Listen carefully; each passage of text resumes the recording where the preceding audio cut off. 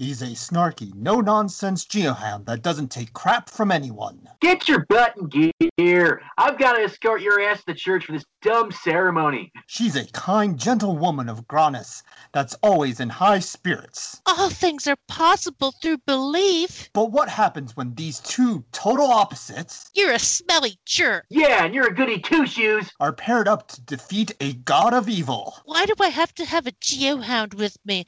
I don't want to go along with that smelly bore. Well, excuse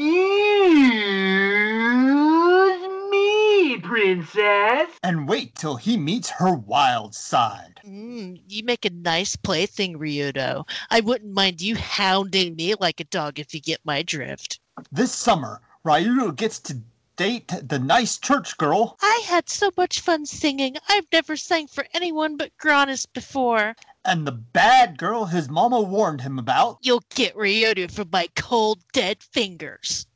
From Game Arts Pictures, my girlfriend is actually Valimar, coming to the Dreamcast this summer. Whoa, really? We're trying to make a romantic comedy game? I mean, why not? We're Trip of 8. You mean that game where they wrote themselves into a corner, then made just everyone from the same orphanage and just did time travel? Good point. We'll just make it a Grandia sequel and call it good.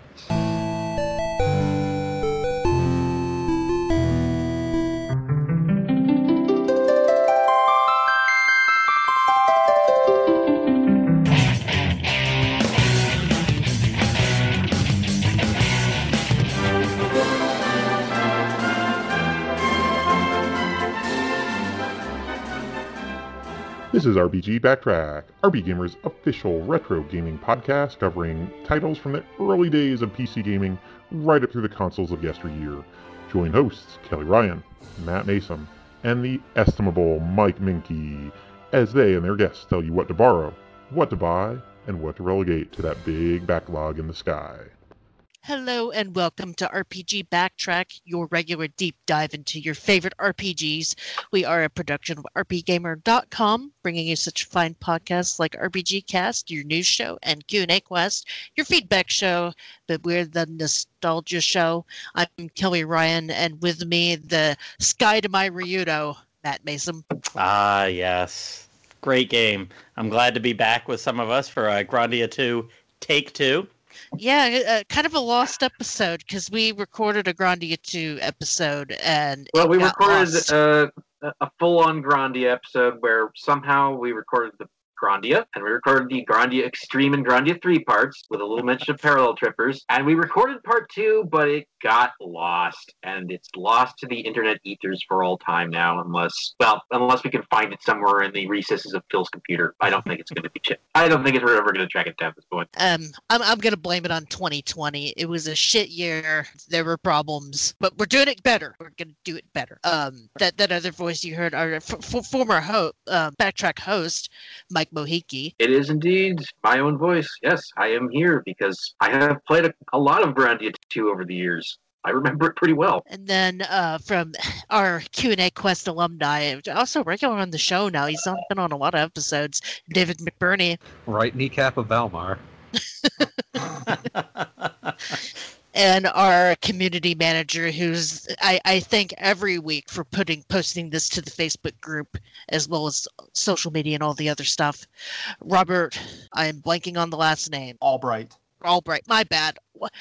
You're good. So actually, most of that's automated, but I appreciate the credit for pause because that was automated before she hired me. But no, I'm glad to be here too. I played it once, but my memory for gaming is the oddest thing in the world. That's what we need on Backtrack. Weird gaming habits. Listen. Good memories. I've played this game enough for at least once for every person on this podcast. I got this.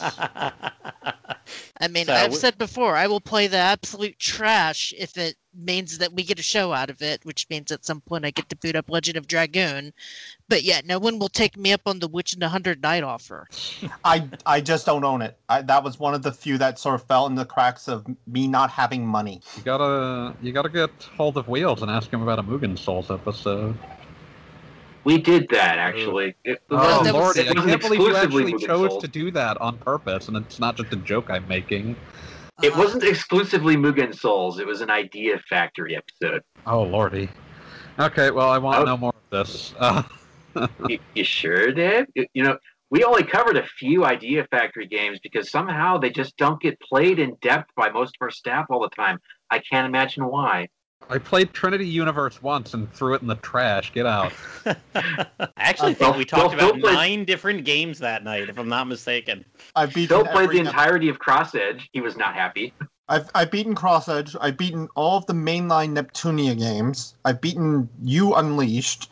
I've beaten Fairy Fencer, and I think there's one other somewhere I've beaten that I'm just spacing on at the moment. I mean, Chaos Wars? I have. No, I did not beat Chaos Wars. I own it. I have Mary Skelter 1 and 2 on the Switch. I bought it at one of those like Switch Black Friday fire sales, and at some point I'm gonna play it. I just don't know when because I'm too busy taking pictures of Pokemon and running around in Rainbow Skies right now.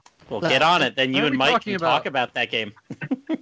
But that's beside the point. We're talking about a good game tonight. Come on, Grandia is a good game. Wait, This isn't like Rainbow this isn't Skies like the isn't a Sonic bad game. episode. Oh, no. We were commenting on, what is it? Idea Factory. Mary Skelter. Yeah, we're... Oh, God.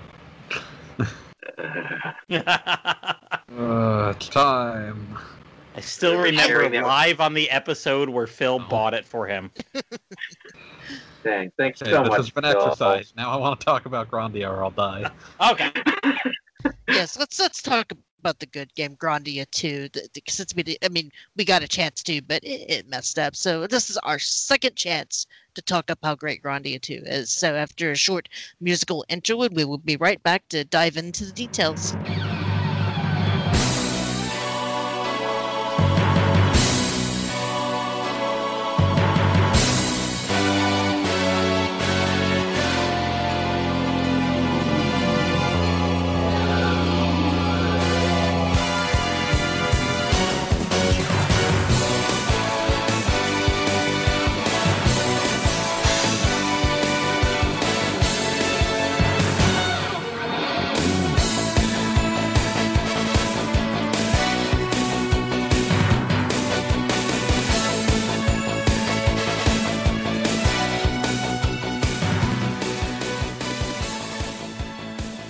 Welcome back to our episode, our Grandia 2 episode Redux, since we're redoing this from a previous Grandia episode. I'm laughing because some of the off-air conversation has just been cracking me up tonight. But I have to wrangle these kitties together because I got to talk about this game. You guys love this game so much. I love it too, though. I want to say it's been a decade since I played it. Well, I think we should mention at the very least that once upon a time, back before the death of Sega as a hardware maker, this was a Dreamcast exclusive. Yes. That didn't last long. Game Arts was not stupid enough to leave it there after the console died. I mean, the Dreamcast version was the only good version for like 15 years. Yeah, because wasn't the PS2 version notably ass? That port is a disaster. See, I played the PS2 version, and the only times I felt it had issues was when it was doing like these wide area pans of cities because there was just so much trying to load. Other than that, I had no issues besides trying to fight the last boss with 3 people. Like maybe I was more sensitive because like Grandia 2 is the game I got a Dreamcast for. Like that was the game I wanted to play. But that game is on Dreamcast a silky smooth 60 frames per second video game, which doesn't matter that much in RPGs, but you get used to. And then you play the PS2 version, and it's routinely dipping to like 15 frames a second in town, and it's like, oh. I remember EGM did reviews, gave the Dreamcast version a gold award because everybody raved about 3 nines, great game. And then I think only one person did the PS2 port and started up. I was like, wait a minute, you're looking at that score. It's like, but I thought Grandia 2 was supposed to be good. Well, yep, I remember this PS2 review quite well. It gave it a 4.5. Yep. And it was just like, the entire text of the review was like, yeah, the underlying game here is still great, but this port's a mess. I just remember booting up the PS1 port and instantly putting it down, not because of quality, but just because it's like, I don't want to play through this again. Did you say PS1? PS2 port. I'm sorry, Okay, PS2 port. I was looking at a picture of a PS1 game. Oh, I said that. I thought we were suddenly getting into Grandia 1 again. No. I played it like right after I played Grandia 1 when I got that off of eBay. And I was like, oh, well, I'm going to have a Grandia marathon. I'll play through 2 and then Extreme, and then never got through either of them. Well, I can't blame you for Extreme. Even I haven't finished that one. Shame. I've heard awful things about Extreme. You've been lied to. You just need the right set of expectations going into Extreme, and to not listen to anyone talking. You need to listen to Sam, who will have you think of Simpsons quotes the whole time. It's all about the mana egg breeding. Oh, man. Combining, whatever. They weren't breeding. As far as you know. As far as when an egg really loves another egg. They both sit there because they're immobile. Being eggs. But yeah, just talking about the development of the game, it was made by many of the same people who worked on the original Grandia, but they kind of wanted a more mature product, or a more mature game, which is like, yeah, I can definitely see that leap from 1 to 2. This game gets a little bit dark in some spots. And then it was originally released in Japan in August of 2020, and then came out in North America in 2001. I forgot. 2020? I'm sorry, 2000. Okay. I can't number tonight for some reason. I've been staring at spreadsheets all day. Oof. And then it was ported to the PS2 in 2002. So I can't remember when the announcement that the Dreamcast was going away for good was. It was February early 2001. Okay. So it came out. It came out in Europe in February 2001. Yeah, I do. If I can interrupt for just a moment, I do want to give a brief rest in peace to the director of both Grandia 1 and 2, Takeshi Miyagi, who passed away in July of 2011. He was kind of the anyone who's a fan of RPGs who liked the game art's output. Like, he was a designer on Lunar 1 and 2 and Grandia 1 and 2, and you can see the through line between them. Sorry, just wanted to interrupt long enough to memorialize. That's completely worthwhile. Yeah, no, that's good. But yeah, that's just, there wasn't really that much development history on the Wikipedia article, unfortunately. All Matt has about the battle system is that it's so good. Yeah, I'll dip in a bit, but there was, I believe, a Schmufflation's translation of articles about Grandia a few years back that might be worth digging into for anyone who's interested. But, we don't really have time to go into that now, but there's some interviews with the dear departed Takeshi Miyagi, as well as several other people who were involved with the game, about the game's development for those interested. And it's on schmuffulations.com/Grandia2. So the battle system was a... Sorry. It's similar. It's very similar to Grandia 1, which is not a bad thing at all. Not at all. But more 3D this time. It is more 3D, yeah. They definitely played around with the fact that you don't have to use the same spell over and over and over again. You don't need to heal yourself 97,000 times to the entire jack up your the entire weapon skill. And magic XP system has gone away. Mm-hmm. Good. I actually really enjoyed that. I liked it, but they're different now, and they're both good. Yes, I'm going to say that too. Later we'll talk about that, comparing it to Grandia 1. But no, this has its benefits. You don't have to do, if you don't want to be frickin' casting Diggin' 1,000 times to boost your Earth skill, you don't have to. You get magic coins at the end of a battle and skill coins. Or were they the same thing? Am I thinking? No, they are separate things. Like, skill coins can be used to speed up how earn new skill, like skill attacks, which are different from magic, and to also give you like stat bonuses and other things that can be learned from skill books. Mm-hmm. So you've got your regular money, you've got your magic coins, magic points, whatever, that you invest to learn new skills. Or no, the game literally magic. You were right. Yep. I was going to say, I think it was all like money-based kind of stuff. Mm-hmm. And the magic on those eggs that are interchangeable, right? Yeah, the mana eggs are, like, you're upgrading the egg, not the person individually. Mm-hmm. Which is good because you're going to be switching party members quite a few times. Although not nearly as much as you were in the original. No, that's true. This one was for shorter periods of time, I'd say. You'd get, especially with the whole Millennia. It's even better, though, because Millennia comes with an egg and then leaves, and so it just gets deposited in your inventory. I liked that egg. It was a good one. Oh, no, that's a great egg. I usually put it on Ryudo, because, like, he's mostly going to be casting offensive spells anyway. Mm-hmm. I particularly appreciated at the time the battle system, the part of the battle system where you could delay the enemy's attacks using attacks. Oh, yeah. That does come straight from Grandia 1. But... Yeah, I played this one first. That is like the core of the Grandia system. But yeah. But at that time, I was kind of having that question of, am I just getting tired of JRPGs? And then that battle system came around. And it's like, no, I just think that some of them have gotten a little stale, and it's fun being able to play one that you actually have to think about the timing of your attacks and whether or not you're going to knock someone back around the wheel or not. Am I going to be able to launch that amazing special attack of Ryudo's, or is something going to whack me first and knock me back and waste my turn? Why didn't I spend more skill coins on Tenseiken Slash? Oh man, I will admit I abuse that skill so much.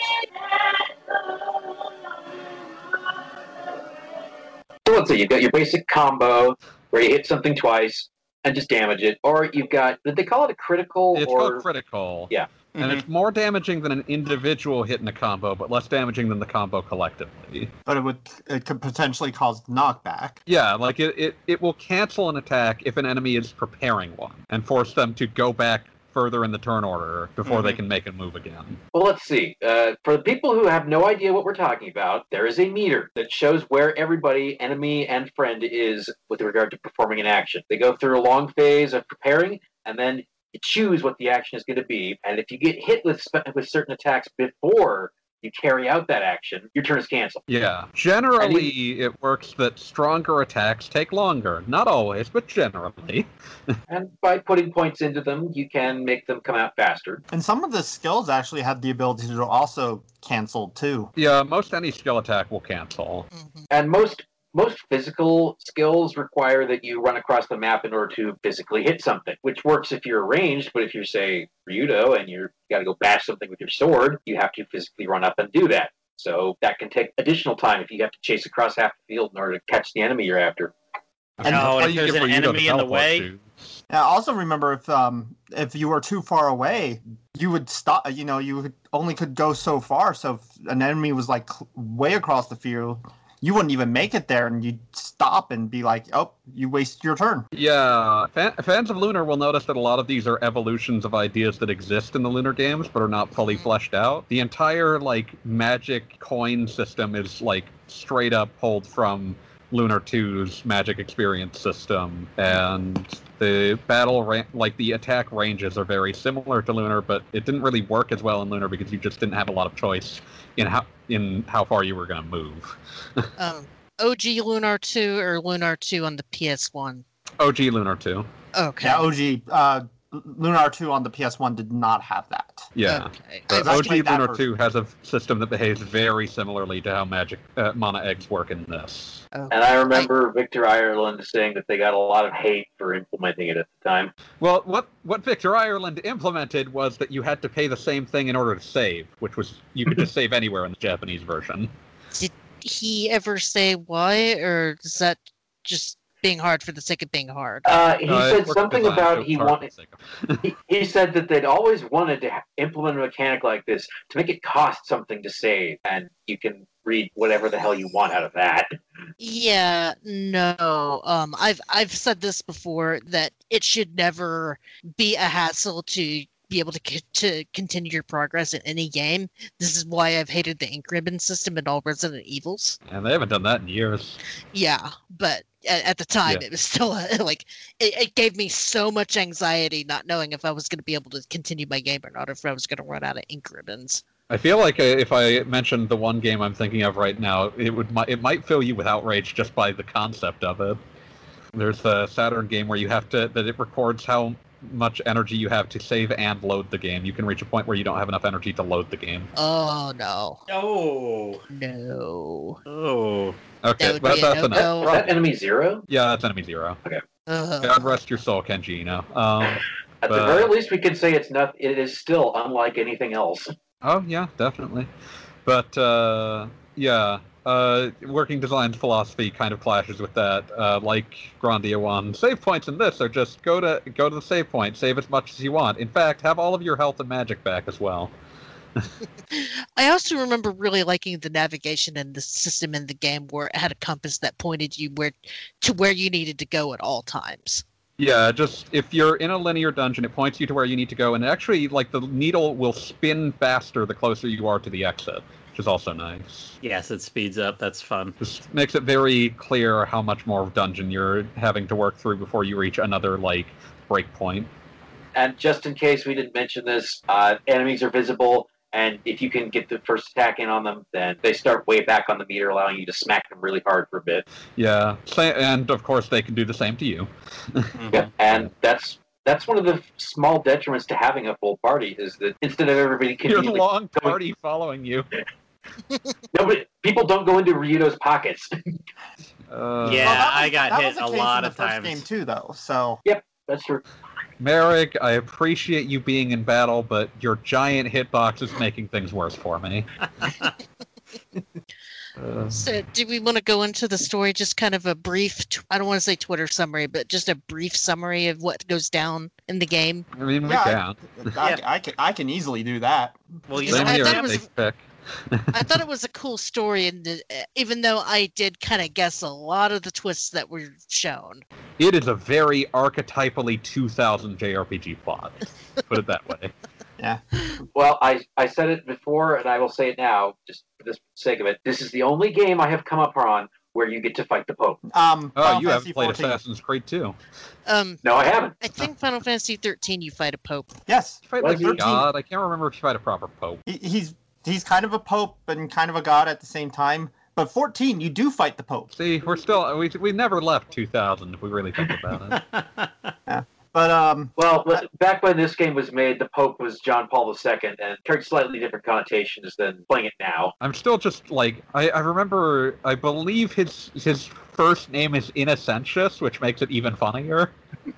Me, Pope Good Boy. Well, I mean, the whole basis of the game is that, you're basically a mercenary escorting this girl around to different sites where the evil god was sealed, that ends up breaking all of these seals, only to find out that secretly all along, the Pope wanted the power. Yeah, there's some complicated things about the battle between their god and Satan that was basically like, yeah, they're both dead. Oops.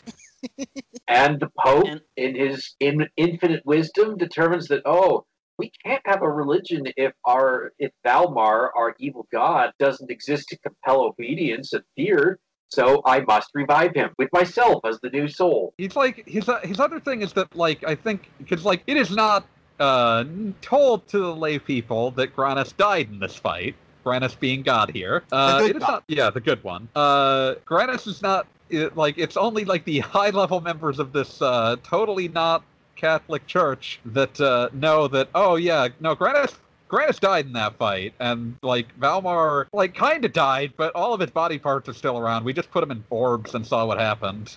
Well, except for the heart, which was being used by the second in command of the church. Yeah, but presumably that was in an orbit some stage. Probably. They don't really go into how she got it. They just go in, I have it. It explains a great deal about her actions. We'll put it that way. I still say the eye, because I think I've mentioned this before in other casts and whatnot. I have a thing with like disembodied eyes, and I blame Grandia too. We've got more. We've got more eye discussion upcoming later. Though. Yeah. Okay. I gotta say, because that's weird. I felt the same way about that dungeon, but we'll get into that. So basically, the gist of this game story is mercenary escorts girl to a ceremony was the ceremony to seal the wings of Valmar? The ceremony was supposed to reinforce the seal. Yeah. Ceremony was supposed to reinforce the seal. Instead, it let them out, and they kind of embedded into the girl. Her name is Elena. Like the wings embedded into the lady. Her name is Elena, by the way, and the mercenary is named Ryudo, and he is a geohound, and a geohound is a mercenary, and people don't like geohounds for some Yeah, Weird they don't even go into like any of that with the Geohound. It's like, oh, he's a Geohound, no one likes him. It's like, okay, why? Why don't people like the Geohounds? So you're going around the world. Anti-mercenary prejudice in this world, possibly. I mean, people don't really like mercenaries in real life, but yeah. So you're going around the world, you're trying to find all of these other pieces of this dark god Valimar. And at the beginning, Elena disappears, and all of a sudden this girl named Millennia shows up. And she's kind of a demon girl, and she's like the embodiment of the wings of Valimar. And for some reason, every time Elena disappears, this Millennia girl shows up. And it turns out that Millennia is the wings of Valimar. That's the other side of the personality of Elena. And Thankfully, the game doesn't treat this like a twist and just shows Millennia transform back into Elena after the second dungeon. Yeah.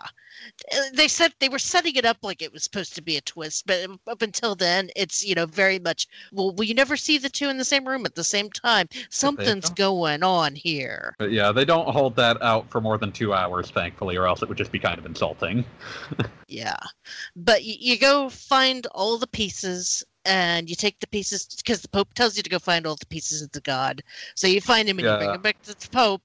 And oh no, the Pope is bad. Time to go beat up the Pope. Of course, I saw that twist coming from a mile away just because the Pope just seemed way too eager to have all the pieces back of this death god. Even in 2000, just like, oh man, a significant religious figure in my JRPG. I don't see how this could turn out poorly. Yeah. And I know I'm being very sarcastic about the story.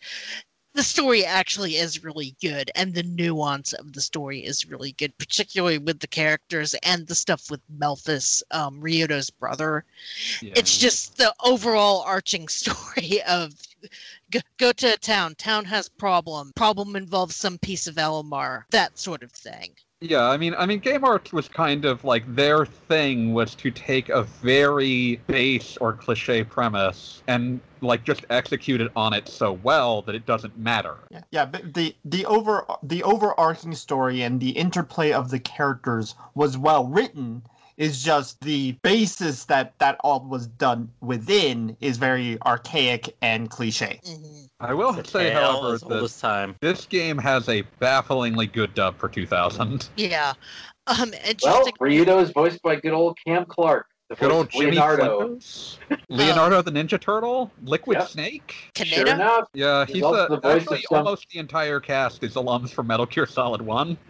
Yeah, and that's what blew me away about this game when I first played it. Like, wait, is that the Colonel as the bird? Yeah. Oh, and it's Liquid Snake as the guy. He's the guy.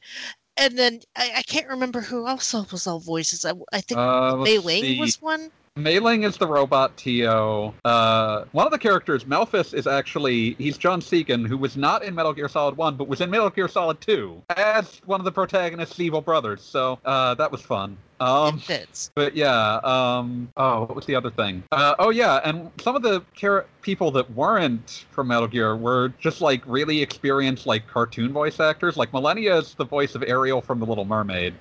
Oh, I didn't know that. Yeah. Like what if Ariel was evil? Well, Millennia isn't quite evil. Yeah. She is not evil after the first couple of chapters, but chaotic neutral. But yeah.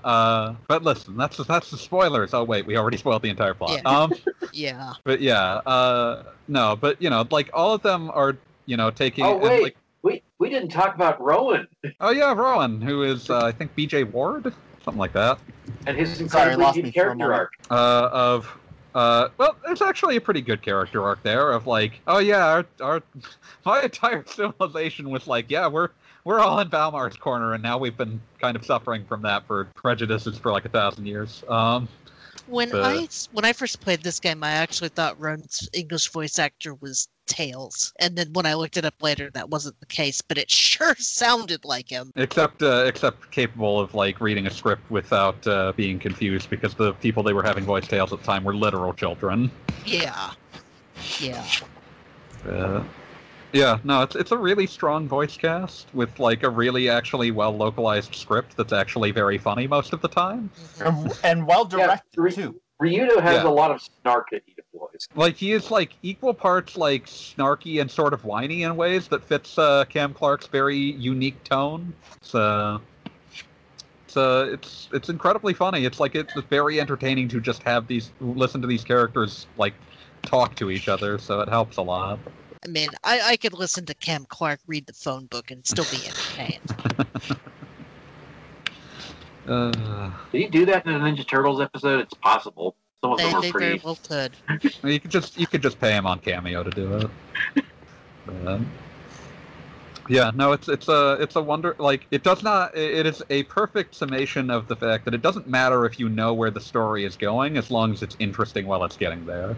And boy, is it interesting. It's about the journey, not so much the destination. One thing I do like is that. Oh, good. Sorry.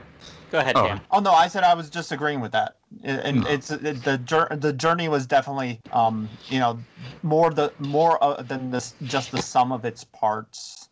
The journey with the characters, seeing the evolution, because the characters actually had growth through the game and not just stayed these static lumps the whole time. So I mean, you actually got Ryudo's development mainly came when Melphus came along. Kind of needed that. But they did that, and that's the thing. Some games you never see any character development in anyone. Even Millennia, for some reason, in my Millennia head, I has, like, a always really called her strong Minerva. I don't know why, but even she had character development, and she was supposed to be evil.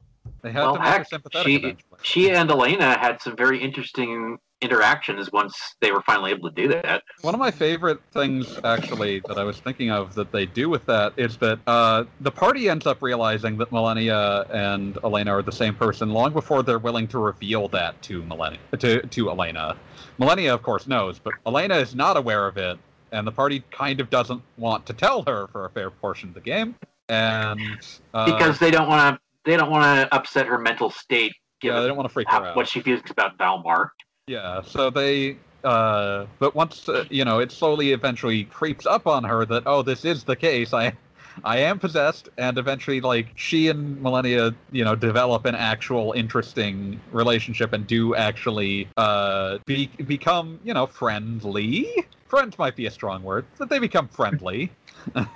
It's a very interesting arc to have play out over the course of the game, simply because the two characters are learning about each other despite not being able to share a scene for most of the game. Yeah, they also gotta do the cliche of fighting over Ryudo. They gotta, and then at the end, spoilers, no one is sure who won. This is very true. No, like even after the end, no one's sure who really won that one. The end of the game is both of them convinced that Ryudo will one day return to them in particular. They're both sure that Ryudo will come back for each of them individually, and both are 100% unshakable in this confidence. And then we don't get to see what happens. Draw your own conclusions, viewer. Fan fiction. Yeah, I was gonna say it opens the door for fan fiction, and that's the real ending. Oh, there's a lot of room to just draw off of that if you decided you wanted to. Oh, I'm sure people have. But it's okay, because Millennia became so much nicer that she's actually not an abusive school teacher. She's just a regular school teacher. And I appreciate that was a great twist.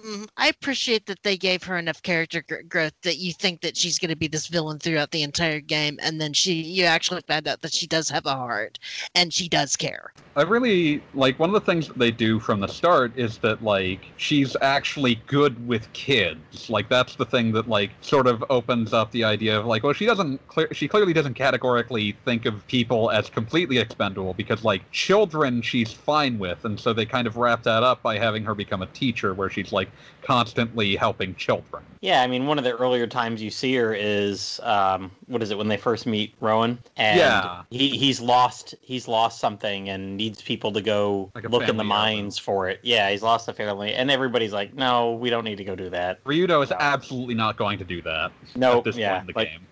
Yeah, that's not. We're not going around looking for jewelry or whatever.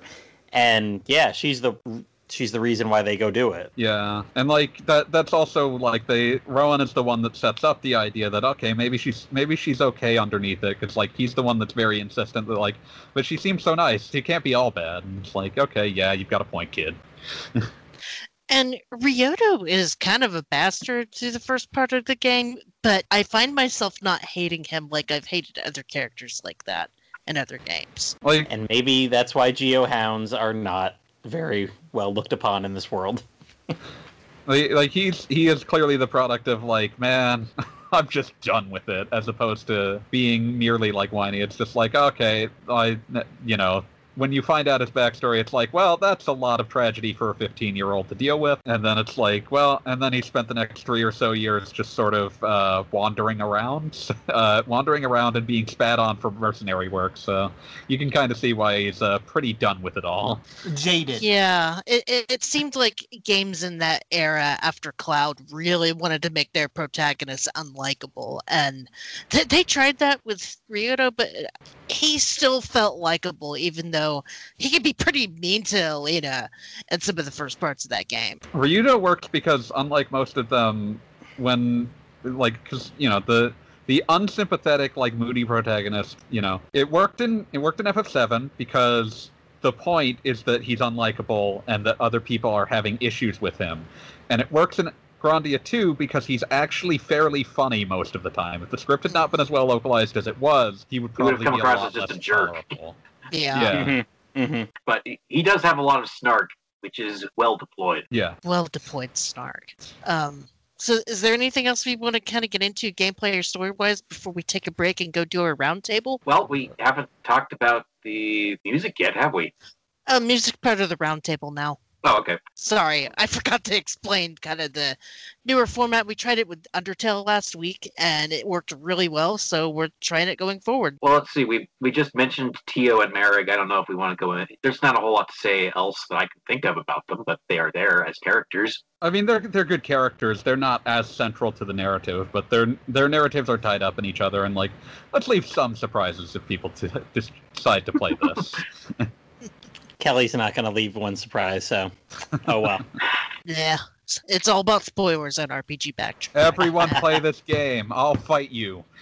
Yeah, we'll also get into how you get it. David's that left is an arm will absolutely fight fair you. recommendation. David's eyeball will fight you. David's heart will fight you. Does David have wings? Because they'll fight too. They will. I've got shoulder blades, though, so, I mean, those could try.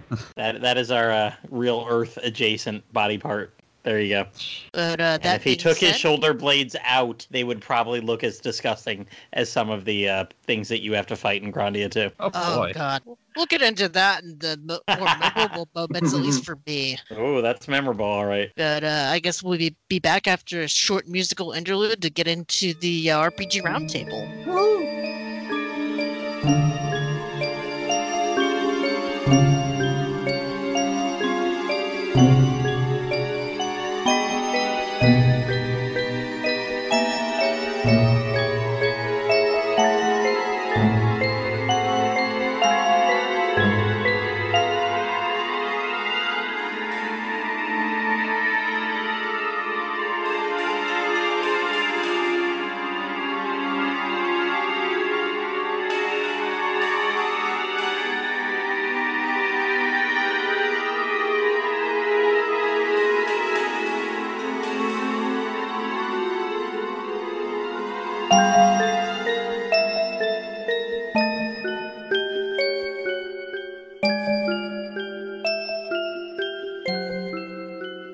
And welcome back to RPG Backtrack Part 2, where we're getting into our RPG Roundtable.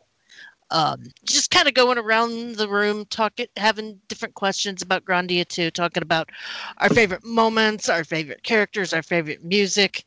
I'll try to throw a curveball at the end of every single episode so that it's not the same every single time. Even though if you guys see the sheet, you can see my curveball, but regardless. Just starting out with the first question, what was your favorite moment from the game? I had funniest moment from last week, but just the thing that you remember the most about the game. Start out with David. Well, I don't want to steal someone's thunder, but I will say that the moment that I think makes a lot of people fall in love with the game is the dungeon early on where you're tracking down the Eye of Valmar. Oh. Which is... It's okay. You can steal my thunder. The entire plot around it is the first time that you're really getting an idea of what this entire journey is going to entail. You get a broader sense of, like...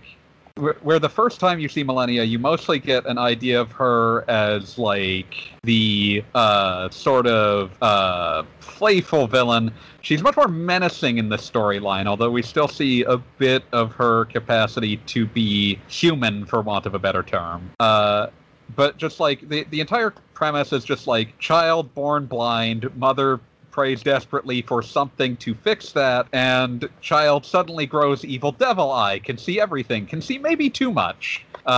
Entire town is like, your creepy devil eye makes us uncomfortable. Maybe we should call, like, the church guards. The church guards are like, we must kill this child. We have to. And then you follow the child into her, like, weird combination, like, eye cave / garden, and have a very difficult boss fight with a big old eyeball. It's very memorable. It's like, it's kind of the game's, like, immediate promise of, like, how interesting the writing can be, and generally, like, it just showcases a lot of what's great about the game and is fairly early on, which makes it very memorable. Yeah, so I used to play games very late at night back then because I was a night shift worker. And I remember playing that game and getting to that part and being so freaked out when that eyeball opened, because I don't like eyeballs. They creep me out. They unsettle me very much. So having that boss fight happen that late at night, it's like, I don't want to go to bed because I'm just going to dream about this shit all night. I guess I have to keep playing. Yeah, and this was before YouTube, so I couldn't just, like, watch a cat video as a palate cleanser. 2000, the Dark Ages. Yes, very dark. Yeah. Let me play off this, since this was the one I was going to talk about anyway. I'll focus at the end. The end of the storyline is, you're going around and you're defeating the different parts of Valmar, and actually Millennia is absorbing them as the wings. Yeah. She can absorb the other parts and take them into her. The parts of Valmar seek to reconstruct in their own way, and they kind of fight for dominance. Mm-hmm, mm-hmm.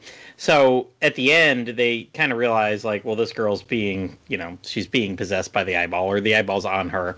And, Millennia's going to have to take it. Millennia's like, I'm going to eat her. I'm going to eat her soul, and then I'm going to have the eye. Mm-hmm. And the girl's okay with it. She's like, she understands. And so she does it, and she takes the eye, and the daughter, like, falls into a coma. She's not, like, dead, right? She's if I'm not mistaken. Yeah, she's a vegetable. But Millennia, like, points out that there's a flower still in this garden, and she points out that the flower is the girl's soul, and that her soul may return if the garden ends up blooming again. And then later, you get a little scene with her where she claims to Ryudo that she was actually lying. Like, she's like, yeah, I said that to make the mom feel better and everything, but that won't happen. But Ryudo doesn't really believe her. And I think at the end of the game, you see the girl alive again. Yeah. Yep. In the epilogue, which is really nice because you can actually just wander around and talk to the people in the game. Mm-hmm. Yeah. The girl is back, and you can. I don't remember if you can check, but the garden bloomed, mm-hmm. and it returned her soul. So it's one of those things like you could say you could argue about what kind of lie Millennia was telling. The idea that she personally did not believe it would be possible to actually cause the garden to bloom enough to return the soul or not. But point of fact, the garden bloomed, the soul came back. Yeah, at the point, Millennia's, like, thinking that she's just going to become Valmar anyway, so... Sounds like a good time. Yeah, might as well tell a little lie and, get people's hopes up, because... I'm just going to become this big bad person anyway. And I'll destroy them even more. Yes, exactly. The whole time. So, yeah, good that somebody else mentioned this too. I really liked that part. That was the little, kind of like the Dragon Quest and lots of JRPGs, go town to town solving the problem. That town was my memorable one. Mm-hmm. Yeah. I did think that this game was a little bit Dragon Questy, which with the whole each town has its own problem to solve that culminates into a boss fight. Not that that's a bad thing. I like that trope. It's a great structure. It's like an episode of a TV show or something. Yeah. Bravely's default 2's like that right now. I'm still trying to get through it. But yeah, Robert, you were about ready to speak up. What's your most memorable moment? So, well, there's two, and I forget a little bit of the context for the second one, but definitely the eyeball dungeon.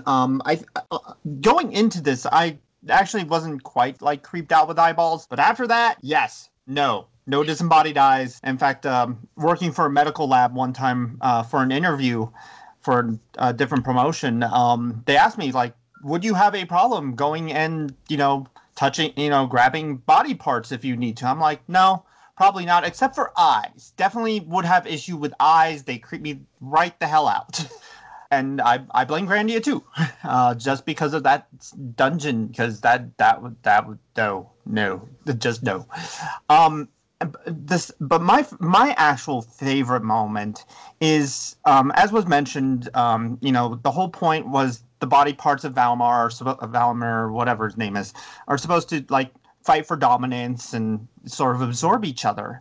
And I forget at what point it was, but late in the game, Malenia sort of has this fear that she's going to lose herself after absorbing too many of the pieces, that she would no longer be really what makes her as an individual separate from Valimir. Mm-hmm. And that was the part that I really felt was for me the memorable moment, was, besides of course the eyeball thing. Not going to forget that. No, that is a great scene though. Because, this is a character, you see her over and over again being like, yeah, I'm going to absorb the person, absorb it, I'm going to, fight for, win against all the other parts and all that. And then you have this scene with her where, all through the game, she's been, singly focused on that one mission. And then she for the first time is showing that she's scared that, if she succeeds, will she stop being herself? And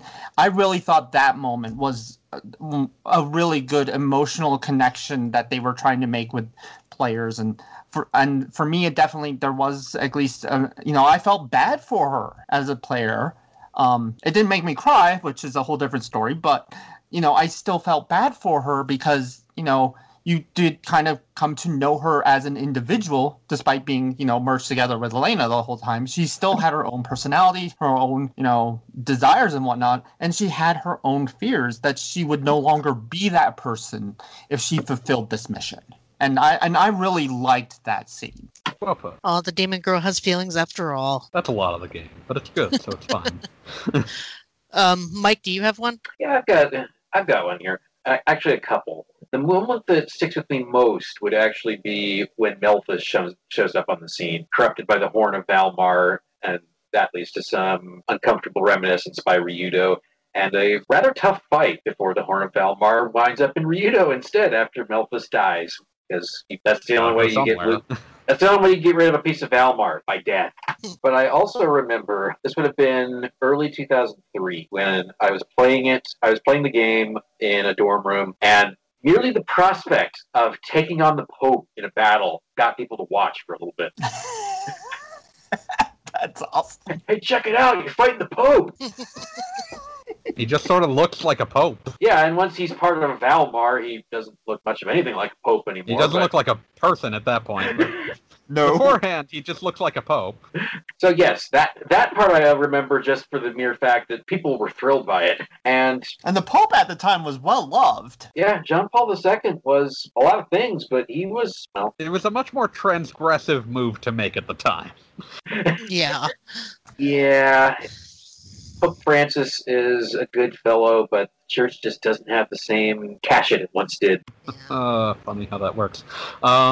It's super memorable just because it's like most games would have you fight like some sort of representation of God rather than a direct religious figure that looks a lot more like something you'd see in real life. And bear in mind, this was before Shin Megami Tensei was really popular in the US too. Yeah, and it would take a long time for Shin Megami Tenseis that were released in the US to reach representations of something that people would care about killing. Yeah. At least in among American Christians.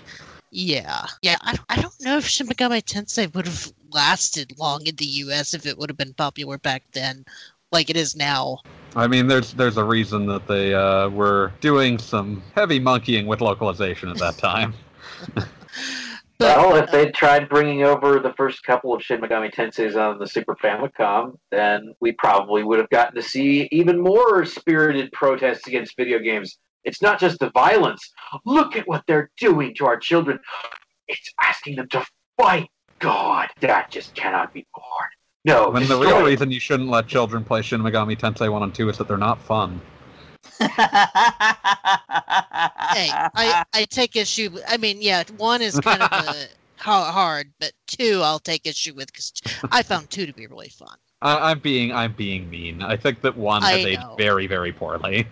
No, you're right. It's aged like milk, but 2 is a really good game. But I'll attempt to reevaluate 2 then. Yeah. My we're favorite. Here for Grandia. Say what? We're here for Grandia. Yeah.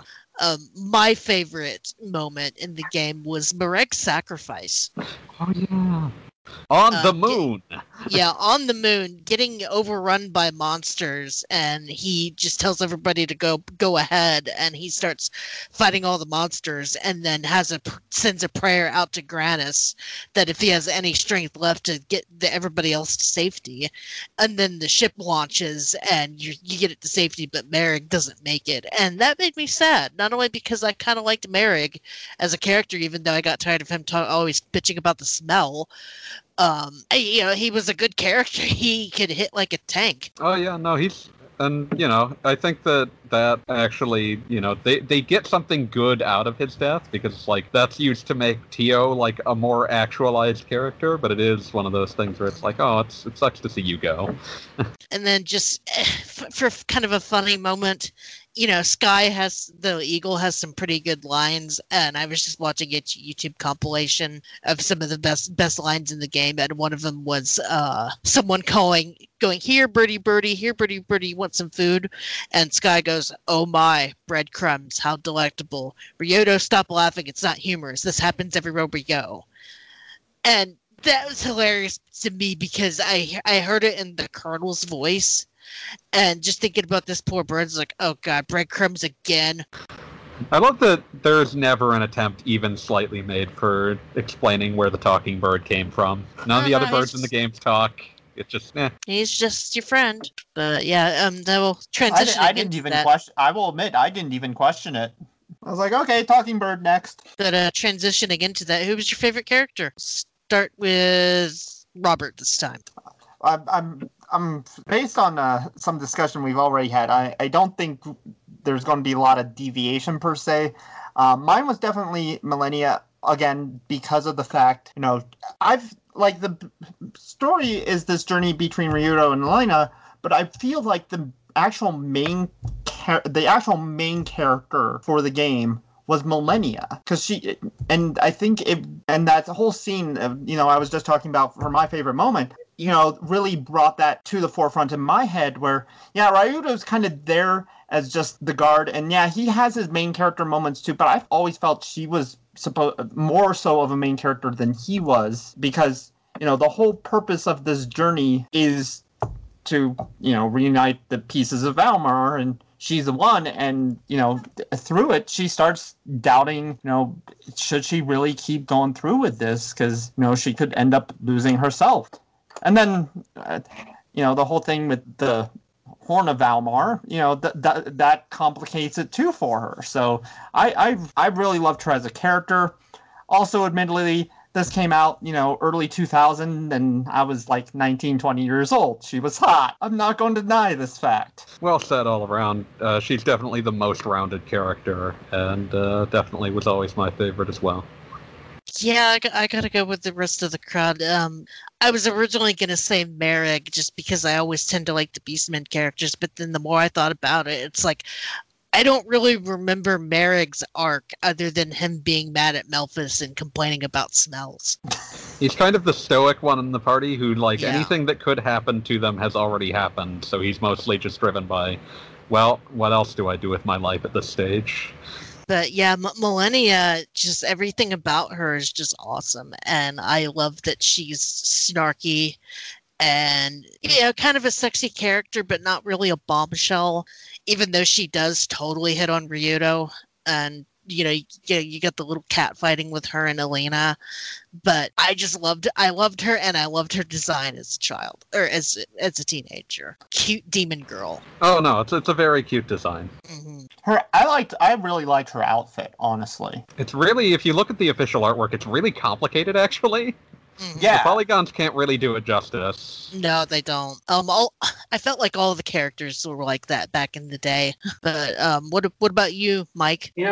Millennia is awesome, but I'm actually going to give a little shout out to Elena here, because especially as we near the end of the game, and she stops being kind of the pious one-note character and really reveals some depth. Like, she's not really a match for Millennia in terms of interesting character, but she's much more interesting than it would have seemed at the beginning, and I want to give her props for that. Oh, and I can see that. I think some of it with her is, especially as you near the late game, is she begins to question everything she was brought up believing. So she does, that's sort of her growth as a character, is her stepping out of the shell of the church, and because, very early on, it's given to you that, she was raised by the church. All she really knows is the church. And so between the journey, and especially when she starts having interactions with Millennia in their own head, she really starts to question what the church is doing. And that really just becomes even more obvious once the Pope does his thing. Yeah. Well, was it the Pope that they ran into? It's been, unfortunately, I'm spacing this bit. Was it the Pope first, or was it the Heart that sort of started clinching it? Because I thought you fought the Heart before you knew the Pope was batshit crazy. I think you become aware of the Heart before you fight the Heart, and when you learn about the Heart, you also realize haven't yet realized that the Pope is in on it. That's what I recall being the case. Okay. Yeah, that's what I vaguely remember, was like, the second in command had the Heart, and you knew of the Heart, but you weren't you began to question like how much of the church knows about this, but you fought the Heart before you find out. Okay, I was remembering it right. And again, I've only played it once. My memory for games is very unique. I think with Matt last. Matt, did you have a favorite character? Matt was banished to the Shadow Realm. Oh, Matt was banished to the Mute Realm. So I guess this means no, he does not. My jokes from earlier apparently went flat, unlike Millennia. I was making jokes about her round parts, and this is what I get for saying well-rounded, I guess. Yes, no, you said well-rounded, and there were comments made to the empty air apparently at that point. You just immediately grew a spinning bow tie. I was great because I wear bow ties all the time, so that's hilarious. I was not going. I was not going to go there, but I did think some. So you were not alone. I was daring you all to do it. Thanks for trying to class up the joint, but thanks for trying to class up the joint, but that's not the kind of joint I run here. Yeah, on RPG Backtrack, we have no class. We're eventually gonna do a Criminal Girls episode. So yeah, I missed that. Oh, I'm signed up for that one. One of these days. Criminal Girls, Mike. We're gonna get into Criminal Girls. I'm sure you're gonna love that, Matt. You're gonna love getting into those Criminal Girls. Oh boy. I will be on that. We can take that comment away. Run with that. I have that game in my backlog. I will play it for the show. I don't know how I'm gonna feel about it. I'll definitely give that a go. Reluctantly. Towards the Criminal Girls, I'll try my best. I'm already there. I'm already in the list. I will be there like no one's business. Just make sure your wife doesn't see what you're playing, Matt. It's on her account. No, not mine. She's knee deep into Pokemon Snap. Oh, okay, gotcha. Oh, I thought you were talking about my photo wife. mode, right? There's a way to take screenshots on the Vita, but I can't be asked to tell you how. Oh, I know how to do that. I've got so many. I will say I had so many screenshots on the Vita from like Trails 2 and 3. And getting screenshots off a hacked Vita is quite the process. I just remember during one of the Persona, I think it was Persona 4 Golden, I wanted to screenshot the drag queen contest. And it was like, how do you do that? Oh, it's a complicated series of buttons, kind of like on an Android device, but worse. I know it's, what is it, the button on the left, and then you either have to hit start or start and select at the same time. Yeah, it's all three, or yes, something crazy like that. Thankfully, good old Sony. Yeah, Sony. I feel like the share button on the most recent consoles have spoiled me very much. Oh yes, props to the people who have made it easier. Mm-hmm. So, do we have any favorite songs? Anybody chime in? I'll jump in. Back to the Garden of Dreams, what we were talking about before. There's a song called The Garden of Dreams, The Mysterious Girl. It's got a pretty cool build-up. It's scary. It sets the mood definitely very well. You can play that thing in a haunted house and get the desired effect, I believe. Unless you want to be DMCA'd. I don't know how aggressive is Game Arts. They're no EA, I'm sure. Who owns, Technically, who owns Grandia now? Like Gung Ho Entertainment. Yeah, it'd be Gung Ho, I believe. I don't think they care that much, but it's unclear. I mean, if you're just playing it for like your own, like when you're passing out candy during Halloween or something, I'm sure nobody's gonna say anything. If they even knew. Yeah. I'd be concerned if they knew. Because I've The played kids probably won't know. I've played the Castlevania soundtrack while passing out candy before, so there's that. Yep. Hey, it's appropriate Halloween music, and you can't convince me otherwise. I can agree with that, and it's a banger. Yeah. Robert, do you have a favorite song? Unfortunately not. Unfortunately, when I was growing up, I either played late at night or out in the living room, and my dad would be at his computer working, so I often played with things muted. So I cannot comment about soundtracks from most things before 2004. Yeah, this is how I am with a lot of portable games. So I feel your pain. It's a shame you're missing a banger of a soundtrack. Speaking of banger, are we going back to favorite characters? Did you? Oh, wah wah. God. I'll go back on mute now. Yeah. Just stay there. David, do you have one? I don't know if it's my favorite, but whenever I think of the game, it's the battle music that enters my head. Yes, that's what I put down as my favorite music. Not only because it's memorable, but it ties into my memory that I'll get into later. But, like if you ask me to think of a Grandia 2 song, my brain will just immediately go to not even the beginning of the battle music. It will go to the like bit in the middle with like the guitars just like and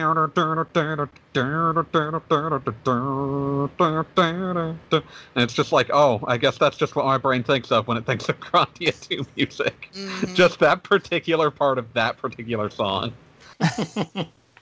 Man, no, it's got a beat to it. But when I point out in my memories what it sounds like, you're not going to be able to unhear it. But Mike, did you have a favorite song? I can come up with a couple of candidates here. I like that we haven't even mentioned Noriyuki Iwadare did the soundtrack, because he does some rockin' soundtracks for the most part, and this is another good rockin' soundtrack. But what other games would we know him from? Let's see. I don't know if anybody else there has played Longers or stuff. Yeah, I played the remakes that came out recently, and he did that music. That was very good music. He did the music for Phoenix Wright, Trials and Tribulations. That was good music. He did the music for the Growlancer series. Not surprised there, considering that's the same people who kind of did the Langrisser. Yep. He's got kind of a list. He did the Lunar music. Yeah. Makes sense. Yeah, he's got a long career. Again, with really good battle themes.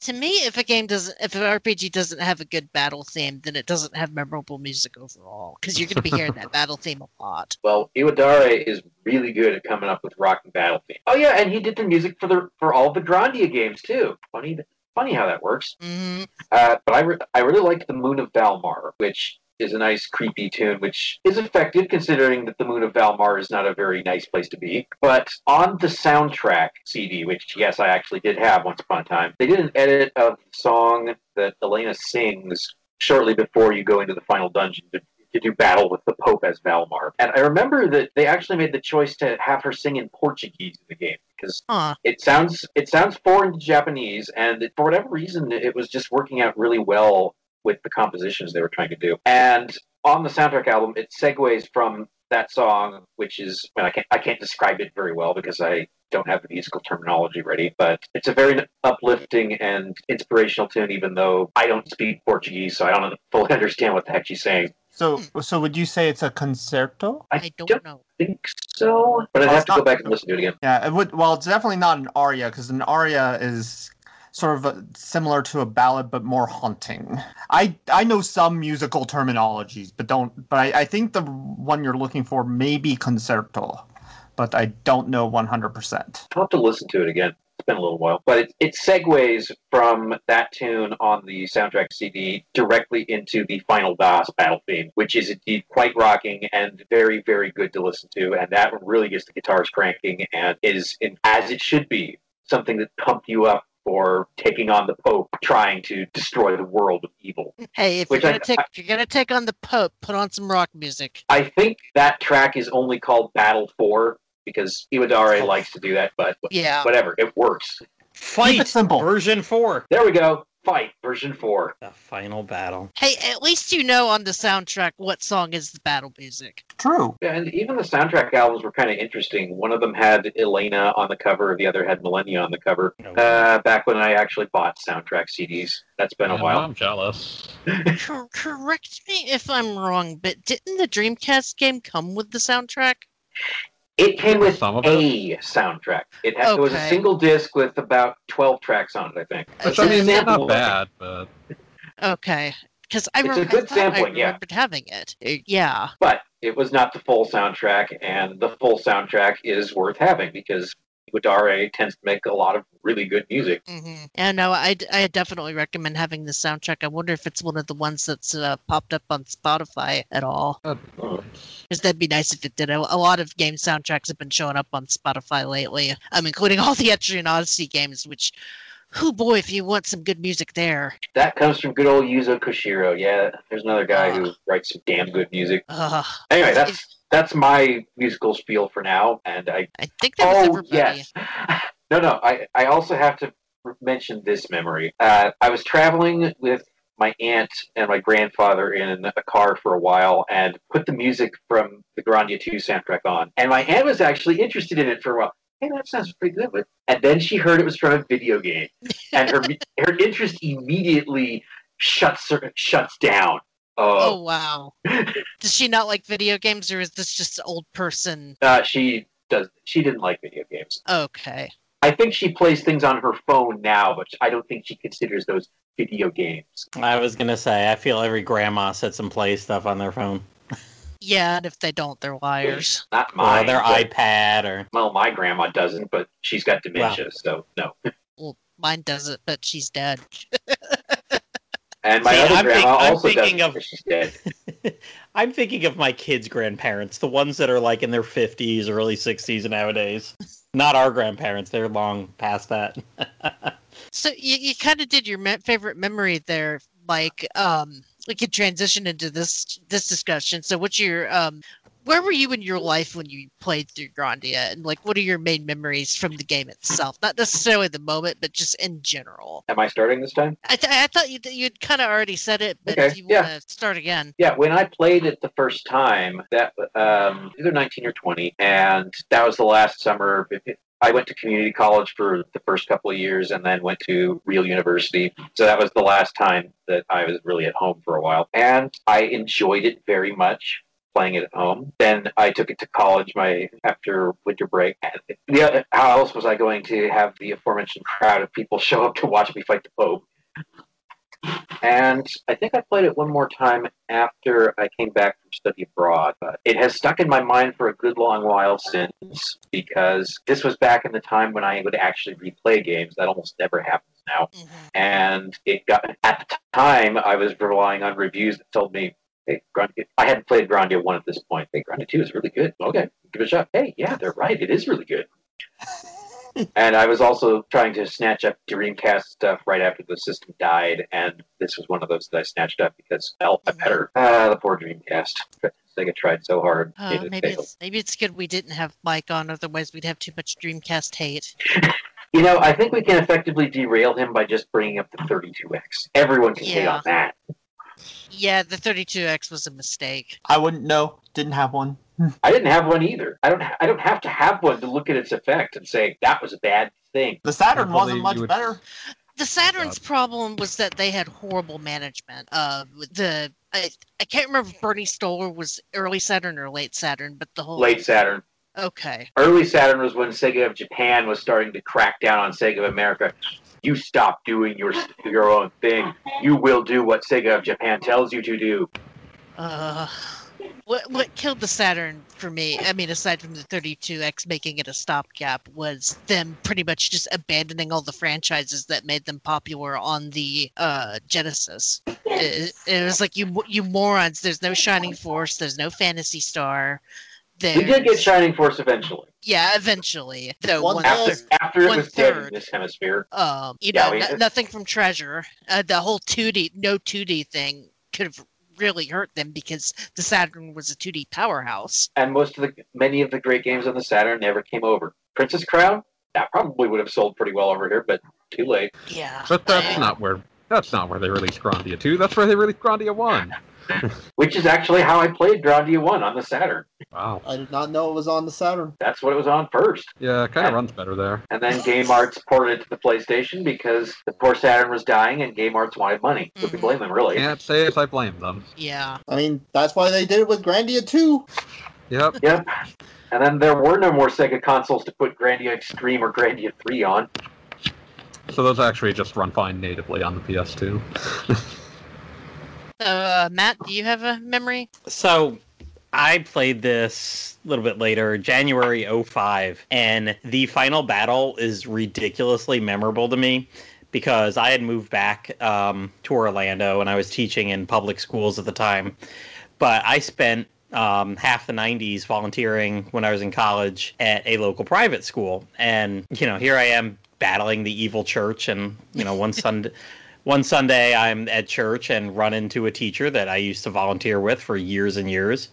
And she's like, hey, I run that school now. You should come work for me. She goes, I think we're going to have some job openings. She goes, wait till right after, the beginning of the year and let me give you a call. So yeah, come end of January 2005, I'm playing one day and my phone rings and I'm pretty sure PS2 there was not a way to pause the battle. You could you just left it on your character select. Yeah. Yeah. You just didn't make a selection. It depended on the game. Well, for this game, that's what I'm saying. There was no this game, pause. no. Yeah. And obviously consoles didn't have the hard button button back then.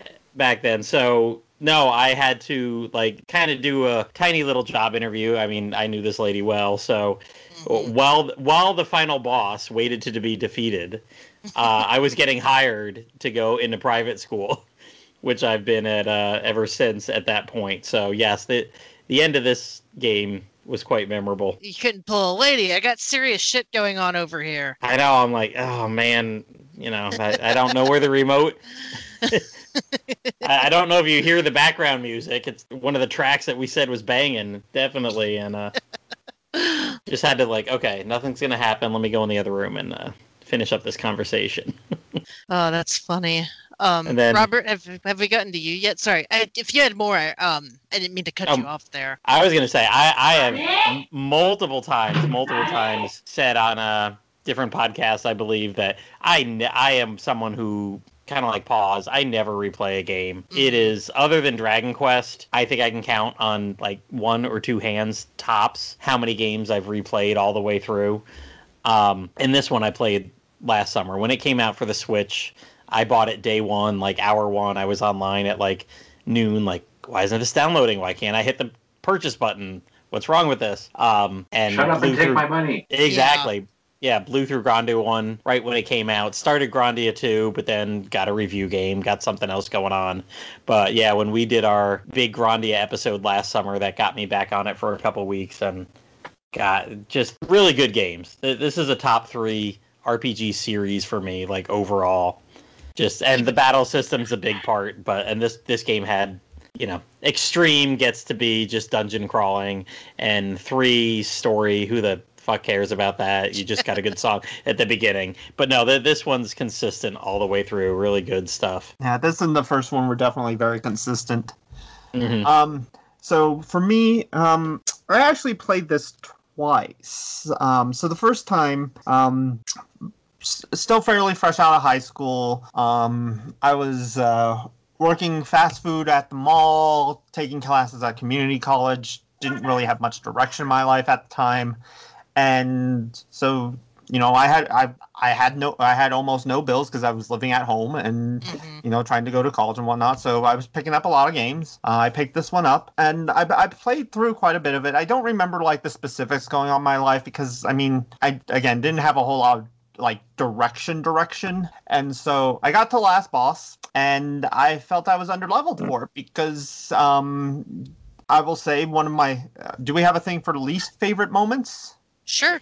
So least favorite moment is getting to the last boss and realizing it's a 3, you only have 3 total party members instead of your usual 4. So it's Ryota, Millennia, and Elena, right? Yes. Yep. Where you spent most of the game with the one of the 2 girls, but they basically level off of each other, so that's fine. And then your 2 other characters. And so I'm like, well, crap. So I got my butt handed to me because so flash forward a couple years, I was actually up in Groton, Connecticut, and I was in between games, so I plopped this one in and it's like, okay, I'm going to beat this game. And so I did it. I spent a little extra time leveling and allocating skills and whatnot, and I was able to beat it up in Groton, and I want to say it was fall. Unfortunately, I was on medical hold for the military, so again, not much really going on in my life at that time. But I at least enjoyed the game enough to want to go back to it, and that says something. Mm-hmm. Did it get to David? I don't think I got to David. It's not too much to say, as I mentioned, I believe on recording. Like I was. No, wait, I don't think I was on recording when I mentioned this. I was, like 13 or so when I played this. It was as the baby of this group, which means not as... Yeah, whatever. Point is... It's okay. We're not ageist here. But Snapper. In any case, the point is, this was the game that caused me to want a Dreamcast. I got a Dreamcast when they were on fire sale prices of like $50 per, and Dreamcast games were also very cheap. Grabbed this, like couldn't be more excited, and devoured it. And then over the years I've just sort of played through every extant version of it, and not always just once. Like this is just one of my favorite things to go back to. I just think that it's really good. So.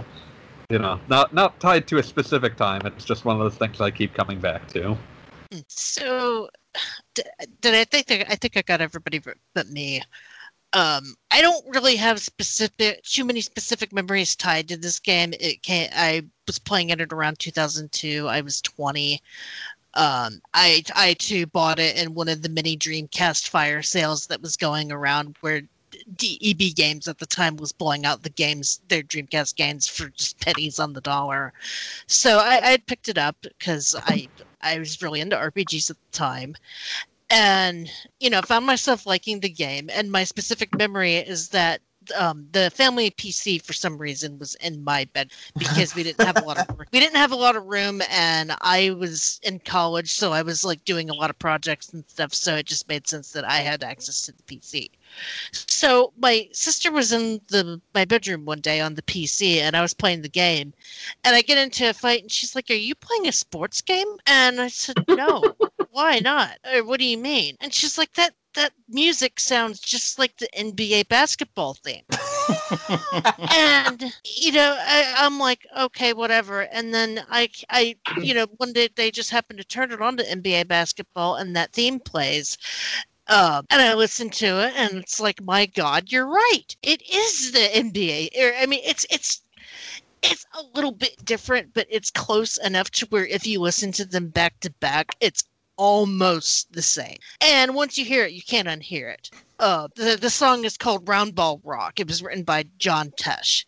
And yeah, if you Google that or YouTube that song and then YouTube Fight 1, they sound very similar, and I've never been able to unpair those two. And I've done this before with other video game tracks. I think I ruined the one main field music in Xenoblade Chronicles for Scar because I told him that it sounds like Dancing Queen, and he messaged me later. It's like, now I can't unhear it. Thanks. Well, now I'm just imagining like Ryudo and company doing sick dunks. So.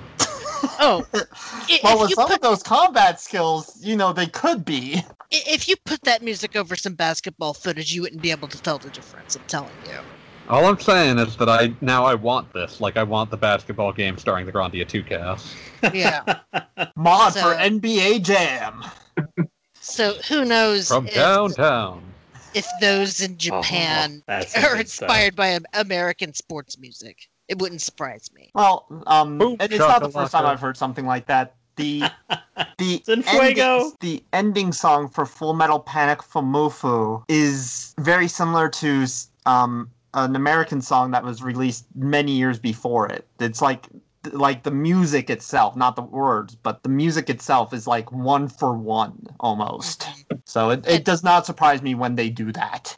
And I mean, it's really easy to kind of, have musical themes and stuff kind of crib from each other. So it wouldn't surprise me at all. But it was a thing that was pointed out to me that was amusing as hell that I like sharing with people because I like sharing my pain. Well, not really pain, but you know what I mean. Okay, let me tell you, the first 10 seconds, man, those could be pretty darn identical. I'm sitting here listening to it. Yeah. When it gets into the da da da da da. Yeah, I mean those first 10 seconds of both of those, and man, I was a big NBA watcher in the late '90s, and yeah, that song is embedded into my head. Loving watching John Tesh jump around stage while like an entire symphony is playing it behind him. Yeah, that video, I cropped it to the right part. Crack. Yeah. That video is also hilarious because John Tesh, when he came up with the idea for that song, he called himself and was singing the tune on the answering machine, and he brought the original tape. Oh, jeez. For kids, for those of you that weren't alive in the 90s, answering machines were pretty much like a dinosaur version of voicemail. It had a cassette. Oh, God, now I need to explain cassettes. I'm old. Let's have our final question and kind of a lightning round. Just real quick, round the room. Grandia, 1 or 2? 1. 1 for story, 2 for characters. I think I'll go with 1, but it's a close call. Yeah. I'm alone. I'm 2. I always I like 1, but 2 resonated with me more, and I think it was the more mature story. I understand. Wait a minute, we were peeping on 3 girls in the dressing room in 1. That wasn't a mature enough story? Look, I wasn't really. You also grabbed Fina's butt. Look, I wasn't really there with my bisexuality that back then. It wasn't until I played Final Fantasy X-2 when I really came to terms with that. So. What an instructive game.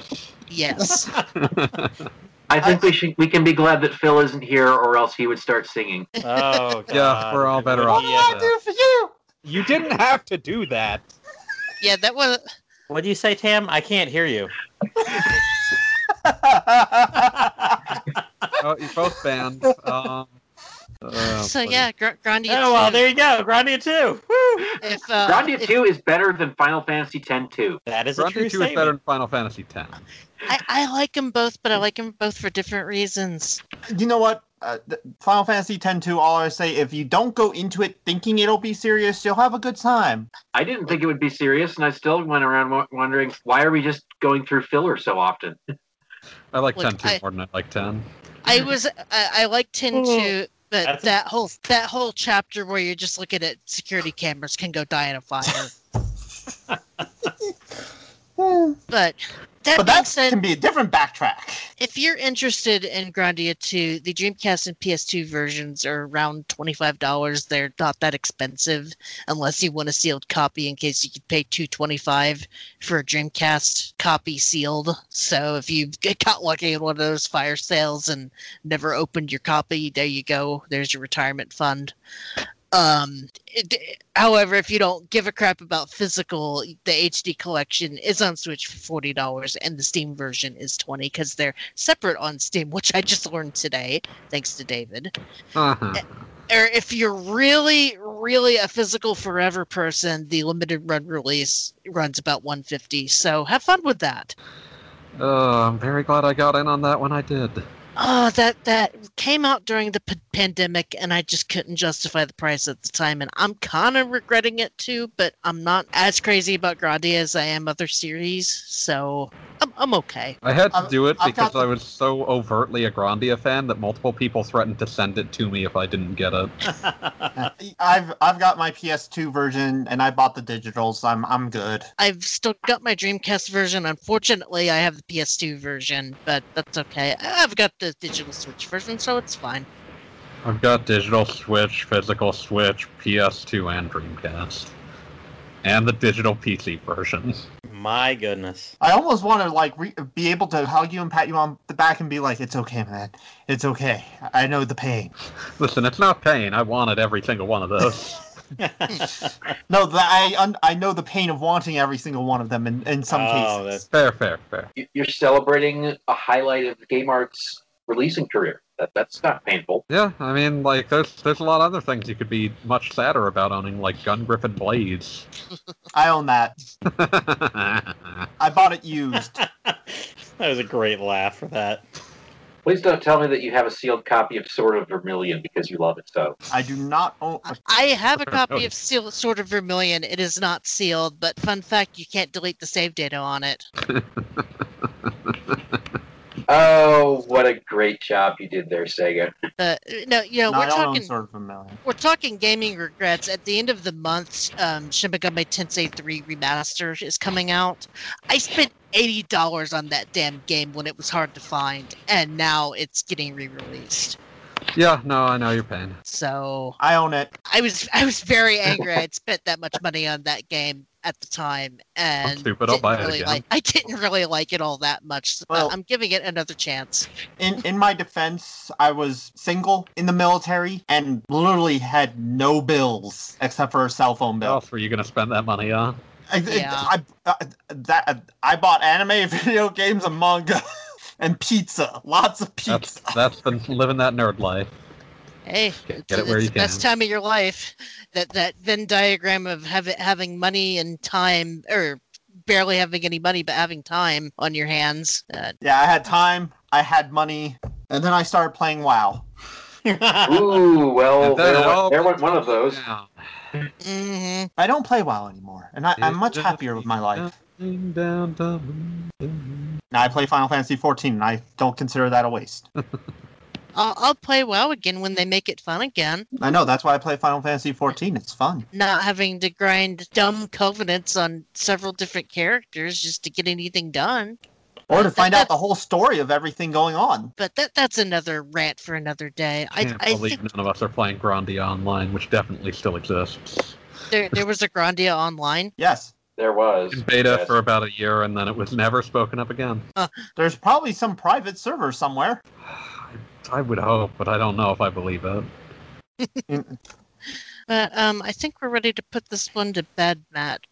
We've gone through the whole gamut. Grandia is a really fun game. You should definitely play it since it's available right now. And I'm sorry, Grandia 2. I forgot there's two different games there, but yeah. Well, what you said is true for both. Oh yeah, they're both really good games. Play them both. Just a reminder that RPG Backtrack is a production of RPGamer.com, and we are your one-stop shop for the latest RPG news, reviews, impressions, and so much more. Thank you, Mike, David, and Robert for being on, especially Robert. He took the day off so that he could talk Grandia tonight. That's devotion. If it's a game that as I said, I have a very unique mind when it comes to games. I can play a lot of games and remember very intricate details of a lot of games just from playing it the one time. And Grandia 2, at least I had the withdrawal to go back and play a second time just so I could actually beat it. Because I was at the last boss. There was not much left to the game to me. But so for me, if it's a game I want to go back to that much, it says something about the game. I don't know how people should take that, since I've played Criminal Girls now 3 times, but take it for what it will. I don't think Matt will condemn you for all that playing of Criminal Girls. I honestly love the Criminal Girls games. I don't know why. I really do. Sometimes I've never touched a criminal girl myself. Wow. But wow. Okay, no. Not yet, anyway, but you're planning to, aren't you? I'm not here like anyone listening. I don't know these people. But no. If it's on a spreadsheet, I think I have to. I enjoy coming and talking about games where I've played them and really have loved them. And if I'm able to take the time off from work to do so, I will be more than happy to. Yeah, no, PTO time is precious, especially in the U.S., so I appreciate it. I get 7 hours every 2 weeks. Oh, okay. Well, never mind. Well, that just devalued everything. Thanks a lot. Respect lost. Hey, I will not. Now I do, like, when I started and was getting like 5 hours every 2 weeks. Yeah, I understand. But I also can only schedule up to 3 months in advance, and I get very limited slots off. So that's where my problem comes in. Not the PTO hours itself. It's whether or not there's slots available for me to take off. Right. So appreciate it very much. And of course, the guys that didn't have to take time off, I appreciate you guys coming on as well, because this is a fun show, and I love the discussion. And, Mike, and of would course, you like to? no, and I wanted to thank my co-host Matt, who's always awesome. Thank when you he's not for muted. Getting all this set up. Yeah, well, I'm even more awesome when I'm muted. Yeah, Nobody knows it in my head. I feel that there's no way to prove this. There's zero way to prove that. You've got to take it on faith. Yeah, there's no way to disprove it either. That's correct. That's right. Oh, prove me wrong. Prove me wrong. It's Schrodinger's Matt mute button. Is he funnier when you hear him, or is he funnier when you don't? It's very much a tree falls in the forest kind of conundrum there. But I think we ought to take it old school and let Mike put us to bed. Yes. All righty then. Let us cast our minds back to when the Dreamcast was a functioning console. The PS2 was brand new, but it hadn't yet conquered Sega's last hardware sally. And Grandia 2 and Skies of Arcadia were excellent reasons to own a Dreamcast if you happen to be an RP gamer. And sadly, that is the last time that a Sega console would be a host to any reasons for RP gamers to play it, any new ones at all. There's still plenty to go catch up on nowadays, especially if you go back for the Japanese stuff on, well, pretty much anything Sega ever made. But sadly, Sega has not made a system since, and it's unlikely ever to again because of how badly it did.